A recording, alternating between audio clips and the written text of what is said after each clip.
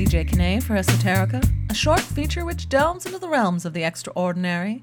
For a while now, I've been collecting extraordinary facts, not the higher or loftier spiritual or consciousness-expanding kind, but the very much material kind. Yes, I am putting on my tongue-in-cheek hat of judgment for this piece I so eloquently call Really?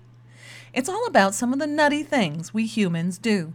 For instance, how much would you pay to diaper a chicken? Nothing, you say? But everyone's doing it. Well, everyone making $1 zillion a year in Silicon Valley, that is. How else can you sanitarily allow your chickens to sleep in your bedroom or follow you to work? Apparently, these folks used to bring fine wine to dinner parties as hostess gifts, but now they bring heirloom and heritage eggs, because nothing says lovin' quite like an egg from a chicken for which you paid upwards of $20K, housed in a shed in which plumbing, electricity, and app-ready surveillance are built right in, and hired I kid you not, a chicken whisperer at $225 an hour to make sure you're doing everything right. Not that there's anything really wrong with any of this, but really?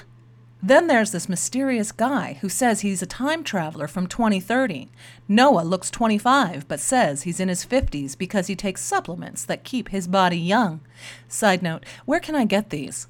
He says we've been able to time travel for 15 years. He also says Trump will win a second term, flying cars will soon be a reality, and by 2028 we'll all be able to visit Mars, much like we visit, say, Hackensack, New Jersey. You can check Noah out on YouTube in an interview conducted by a group calling itself the Paranormal Elite. Really? You might be saying, but get this. Noah has passed a polygraph, and the lie detector test says he's telling the truth. So, Noah now gets from me really, instead of the really I gave the Silicon Valley chicken people. Then there's this. China has just banned the letter N. You know, N, as in nonsense, no way, and no. The ban was part of a recent list issued by the Chinese government, which has also banned Winnie the Pooh, who was apparently banned not for his obviously subversive and honey-obsessed nature, but because some people think the Chinese president looks like Christopher Robin's bear. I could say, really, here, like I did with the whole chicken thing, but I think I'll just say, oh, bother. But the banning of Pooh should not be outdone by this singing group popular in Japan, wherein each member represents a form of cyber currency, like Bitcoin. The group, known as Kasasuka Shoujo, or the Virtual Currency Girls, wear sparkly wrestling masks oddly paired with old-school black and white maid outfits. They sing lively pop songs about the rise and fall of various cryptocurrency values as they are traded against the more traditional yen and dollar. This is a real head-scratcher for me, folks, and so receives a solid, really?